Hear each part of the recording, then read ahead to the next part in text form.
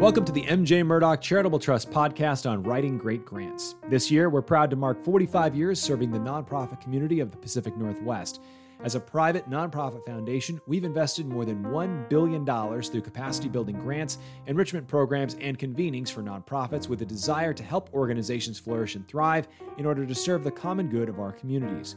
On this show, we provide real-world insights and tactical information from experts in the field to help grow the capacity of nonprofits, strengthen organizations for the long term, and support leaders in their fundraising and grant application efforts. On today's episode, we sit down with Megan Bigelow to talk about how founders of organizations can effectively and efficiently hand off leadership when it's time to transition to new opportunities.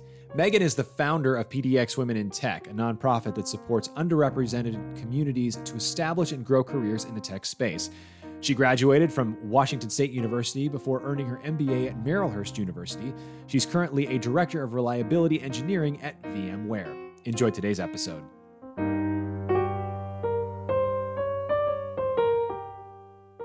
Megan, thank you so much for joining us on the podcast. We are thrilled to have you this week. I am really excited to be here too. Thank you for having me. Now, for our listeners that are maybe not familiar, can you share the story behind PDX Women in Tech, what it is, and kind of what it has grown into?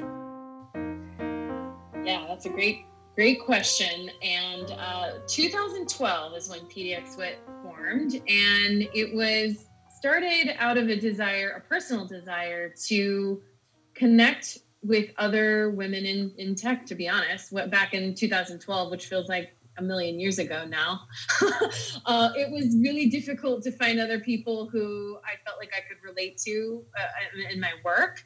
And so I decided it made sense to create some kind of ongoing gathering. I wasn't expecting it to carry forward for as many years as it did, but back in those days, we were just expecting to meet monthly, and things just swelled. People were interested. We started with 15 people meeting up at a bar, and now we're at over 8,000 people in the community, meeting 4+ times a month, right now virtually, of course. But in our heyday, we were meeting in person 4 to 5 times a month with upwards of 200 people at some of the events. And, of course, our purpose has morphed over time, but the original intent was a very informal method to just meet other people that I, myself, and others could relate to build community. And it seemed like there was a really important need that was met there and allowed us to continue into current day, 8 years later. So this is your brainchild. It just kind of comes out of you're noticing a need in the community. Did you have, prior to this, nonprofit leadership experience? Did you have, experience starting an organization like this, or were you kind of starting from the ground up? 100% never done those things before, starting from the ground up. I mean, I was just a technical person that had like a regular day job, and I had no idea how to do any of that. In fact, I didn't know how to do it so much so that I avoided it for a number of years, meaning we carried on as an organization, not really a formal organization. We just met informally for 3 years. And any expenses were just things that I would buy myself, like name tags or pens. And I just had like relationships with these different companies that were willing to open their doors to us, even though we didn't have any proper organizations standing. And it wasn't until like the 4th year in, there was a company actually had decided they wanted to help us, like support us in some way. And I can't remember exactly what it was, but I had no real way of accepting their money. And so it was like, okay, we better figure out how to do this, because it doesn't make sense for them to just write me a personal check. And also, I really wanted to do my best to build a foundation that could scale. And certainly one person buying all the name tags and supplies doesn't scale. And so I just literally put a call out on Facebook back in the day and said, anyone interested in helping us form a nonprofit? And then I just got connected to a pro bono attorney, and then everything just kind of happened. Wow. So it starts as this idea. it just is kind of this informal gathering for a few years, and then becomes a formal nonprofit, and now is 8,000 members strong in weekly meetings, and this huge force. But then this year is a big transition year for PDX-WIT and for you personally. Tell me what's going on, and tell our listeners what's going on this year.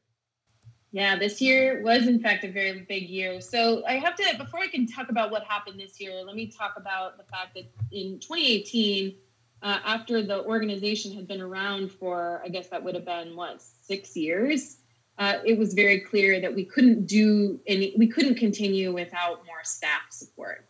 And we had gotten a grant and were able to hire a part-time executive director, which, that kind of allowed us volunteers, especially myself, to kind of step away a little bit, although we were very much still involved in the operations, and especially myself.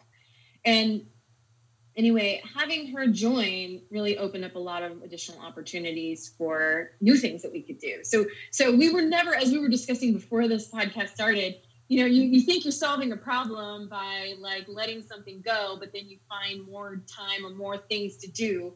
And so by bringing her on, we could do more. And so we took advantage of it. And, over time, it became clear to me that I've been doing it for 8 years. And in 2020, at the beginning of 2020, I'd been doing this for 8 years.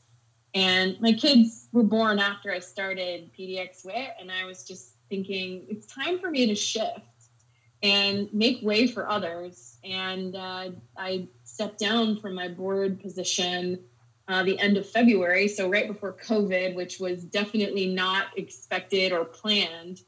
And then actually a few months later, I wrapped up all my volunteer activity. So I am quite literally the advisor that just kind of hangs around behind the curtain and helps out every once in a while. But it's a very different role than I had in the previous 8 years. I can only imagine. And that's really the topic that we wanted to dive into today, and why we were so excited to have you as a guest, because our podcast is really about helping nonprofits grow and develop, and executive transitions and founder transitions can be a significant challenge and something that organizations don't always plan for. Can you talk a little bit about when you started to think that it was time for you to step away from your previous capacity at PDX-WIT and kind of what that process looked like? Yeah, I would say that this happened over a couple of different iterations. So the first one was the recognition, as we've discussed, where more dedicated support was needed to run the organization. And that came out of a sort of a recognition that we could do more, but it wasn't possible without someone who was getting paid to do it and had the time to do it, right? And so that was kind of step number one. Now, at that point, it wasn't even in my mind that I would ever leave the organization, especially as its board president. That just didn't even occur to me. But, it kind of started the sort of transition without me even realizing it. And then working with her, Elizabeth Stock, who is our executive director, working with her over the course of 2 years, she began to take on more responsibilities. And then my responsibilities at home and at work were increasing. And so I would start to transition more things to her. Again, still not thinking that I would ever shift from being involved in the organization, but just organically kept adding more responsibility to her. Eventually, she became full-time, started driving a lot more of the company's or the organization's thought leadership and direction. And, it wasn't until the end, actually, I know what it was. She went on maternity leave, actually, in 2019, which was fantastic that as an organization, we were able to support her in taking 4 months off or 3 months off, one of the two. But during that period, it was like back to the old days where I was taking over more, given I had shifted my time so much to my other work.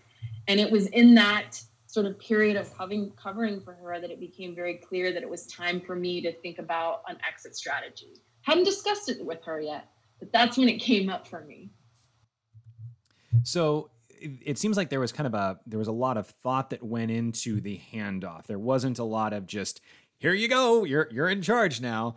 Were there any, in terms of the mechanics of that transition, were there any outside resources or partners or any other kind of outside tools that you looked to or leaned on to kind of structure that? Or did you just kind of wing it as things happened? Well, okay. So let me tell you that I realize now as you're asking me this question that I did seek outside support, but this was like 2 years prior. Let me explain. So right as we being PDX WIT were deciding if we should hire an executive director, I was actually going through a period where I felt like we had to make a choice. Do we invest in hiring someone to take over the organization, or do we end the organization? Because the workload was becoming so much that it couldn't possibly continue in its current state. And as I was, obviously the board and I were evaluating those options, but I reached out to Luke Kanies, the former, the founder of Puppet, actually. And he had recently stepped down from his role at Puppet. And he agreed to meet with me for like 30 minutes. Now, Puppet is a very different organization, but I wanted to get his take on being the founder and having built something that, by many measures was just kind of this amazing product. And I wanted his thoughts on how did he let it go? And, what he said to me in that conversation was, there becomes a point where you have to first kind of put forward the intent of what you want to do. And then you've got to just get to a point where you're ready to let go of it and kind of walk away. Mm-hmm. And now that was way before I actually was ready to do that, but it stuck with me. And back, fast forward to 2019, when we're in the middle of covering for Elizabeth during her leave, I remembered that conversation and I was like, I think it's time for me to start to think about how much personal attachment I have wrapped up in this organization and figure out what it's going to take personally to disentangle it. So I can feel like I can walk away, but feel like it's still leaving it in a space that it's possible for it to continue to grow without me. And that's where it began. But otherwise, I did not seek help in the transition. It was Elizabeth and I mapping things out, me meticulously documenting anything that I did, or slowly finding new owners until it just became very clear that there was only one thing left to do, and that was resign. And so that's really how it happened. It was quite organic, just like everything else in the organization. So when you've made this decision, and Elizabeth is coming back from maternity leave, and you realize, okay, this whole initial concept of do we bring somebody on board full time or not? We've done that, and there needs to be another transition here, a very meaningful transition, because you really are and were the heart and soul of PDX WIT. At that point, what is your conversation cascade like? Do you first meet with your board? Do you meet with some key volunteers? Do you have the conversation with Elizabeth first so that she's kind of in the loop? Talk us through what that looked like. Yeah.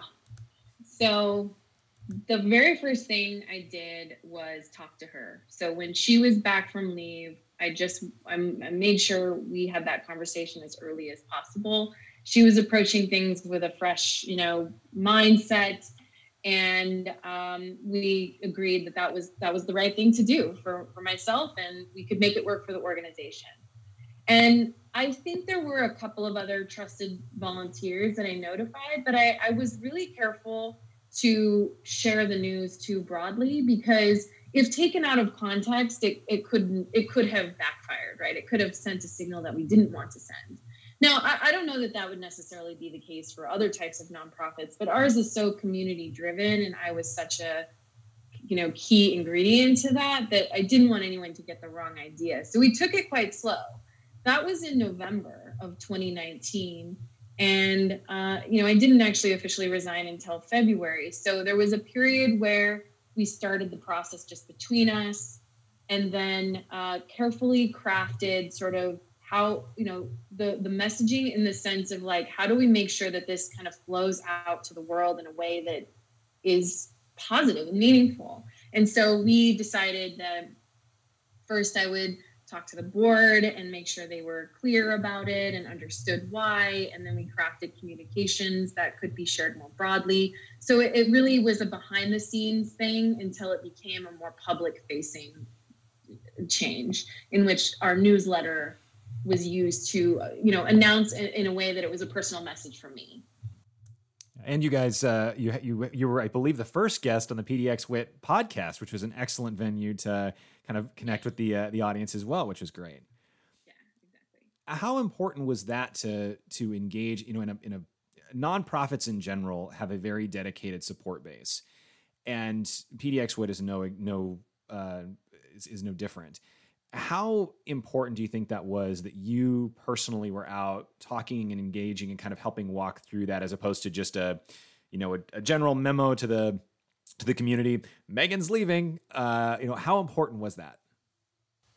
I think it was really important. I've always taken my role at PDX Wit really, really seriously, and not in the sense that, I did all my tasks and followed through with everything, in the sense that I knew that many people looked up to me and looked up to how the organization started. And I felt like I owed it to them to be as honest and candid about how I was processing all of this and what I needed in my personal lives, not only so that they could understand why we were doing this with the organization, but perhaps it could help them navigate future decisions in their own personal lives.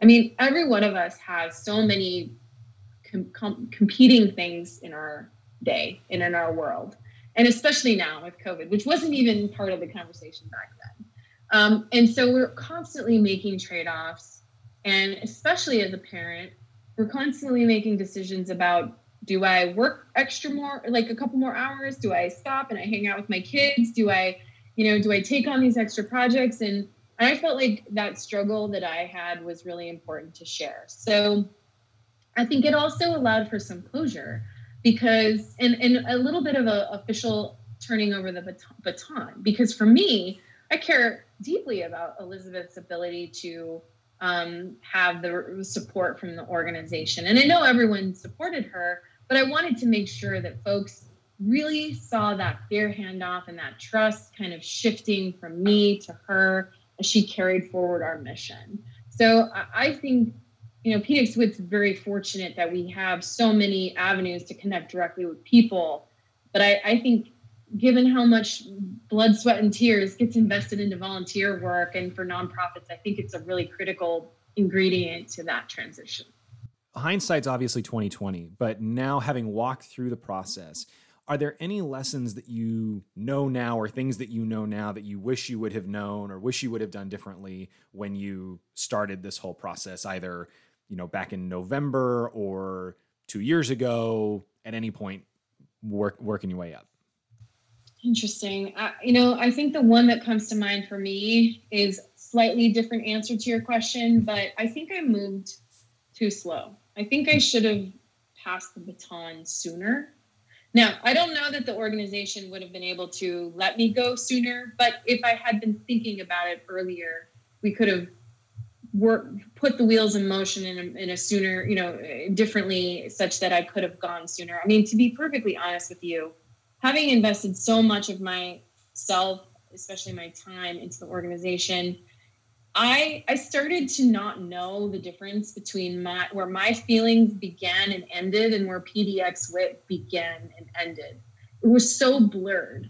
And I think that's totally, that's something that happens with any kind of founder, where they just are so invested in the success of what they started that they might actually, even though to the best of their intentions, it might not actually be best for the organization. And I don't think that anything I did was detracting from the organization, but it became a harder and harder thing for me to do. And I think it made it difficult for some people, just in terms of how much I was putting in versus what other people could put in, which I think created a little bit of a prop that, we had to account for as we were trying to staff for my departure. So I think I hung on a little longer than probably made the most sense. And, but in terms of the transition itself, I can't think of anything that we could have done differently or that I would do differently in hindsight, other than perhaps starting it sooner. Okay. And you guys also, as we've talked about, you did so many things, in my opinion, and in the opinion of others, really smartly. I don't know that that's the smartest way to say that phrase, but you did things really, really well and really thoughtfully. And so I'd love to, hear from you, 2, 3, a couple of things that you feel when you look back on your transition that you really nailed. And you think that, other organizations, if they're walking through the process, they should be thinking about the exact same thing or considering the same steps. Yeah, I would say the things that we nailed would be the way in which the message was disseminated, waiting for it to be more of a specific announcement with supporting assets like the podcast or like a blog post that I wrote. I think that was awesome. I think leading up to that, there were a couple of situations that Elizabeth and I did handled that also paved the way. And one of them was at our holiday, we have a end of the year event, typically in December. And in that event, Elizabeth and I both took the stage, and we acknowledged that, 2 white women standing in front of an audience of people that is, a broader demographic than that, it didn't make sense for us to be the ones standing in front together anymore. Like we needed to create space for other people to take front and center. And we acknowledged that in that event. And even though it wasn't that, oh, Megan's leaving the organization, we set the path for like a recognition that we wanted to make room for other people. And I think that was an important step as well. And then finally, really the fact that we, over our history, have been so good at documenting process, and handoffs were clear, that it actually helped do that transition, because it was less about here's some ambiguous thing that I did. There was lots of documentation already that it could be handed over, and it made it easier for someone else to take over. Excellent advice, all words of wisdom that I think a lot of people are going to want to put into process, because this is something we run into a lot is organizations that are, a founder starts something with a vision, and then that vision kind of reaches a plateau or reaches a certain level, and then it's time to move it on to the next generation. And you guys have done amazing work with PDX WIT. We've been so thrilled to be able to observe the growth of that organization and see where it's come from, and excited to see what happens next. Megan, we've kind of gone through all the questions I had. Was there anything else that you want to make sure we cover? Anything that I should have asked you that I didn't? Yeah, I mean, I think it's just important to acknowledge how much support you and your organization have given us. I mean, it's people like you and, advocates of our work that are so critical to us just like existing. And, some of the support that you've provided to us has actually been able to keep us really energized through this really difficult time of COVID. I mean, so much of what we built our organization on was dependent on the ability to meet people face to face. And because we had investment into our mentorship program, which we did, almost entirely online, has allowed us to continue to offer such a rich experience to our community. So I just want to make sure that and your organization knows how much we acknowledge and appreciate all the work that you've done for us. Well, we're happy to do it, and we're happy to be a partner, and like you said, find ways to elevate more voices and get more people front and center and make those connections. Last question before I let you go. I got to know, sitting back 8 years later, what started as 15 people meeting for drinks, and 8,000 people, and the constant stories that you hear of people whose lives have been changed, families have been changed, generational change in some ways as people have grown in their careers because of something that you started and something that you kind of brought into this world. How's that feel? It's hilarious. I never take the minute to think about it until someone like yourself reminds me, and it feels good. It feels really good. I appreciate you asking me to reflect, because I don't get to do that very often. I feel like I had a dream and I achieved it, and I'm just so grateful that it continues to be meaningful, because it was so meaningful and continues to be so meaningful for me. And I don't have a lot of really articulate words here to describe how it feels, other than, I'm just a regular person that gets caught up in my day to day, and I forget that oh, this thing started because of me. Whoa. So anyway, thanks for reminding me. Of course.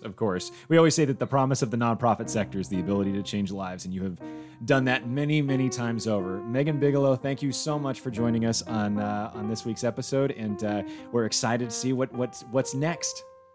Awesome. Thank you. It's so great to see you. Great. And that wraps up this episode of the MJ Murdoch Charitable Trust podcast. For more information on nonprofit development and effective grant writing, as well as resources on leadership, board management, team building, and a variety of other topics in the nonprofit space, visit us online at murdochtrust.org. You can also follow us on Twitter and Instagram at Murdoch Trust, on Facebook at Murdoch Charitable Trust, and on LinkedIn. Music for this episode was provided by Lobo Loco via the Free Music Archive. This episode of the MJ Murdoch Charitable Trust podcast was recorded by the MJ Murdoch Charitable Trust. Copyright 2020, all rights reserved.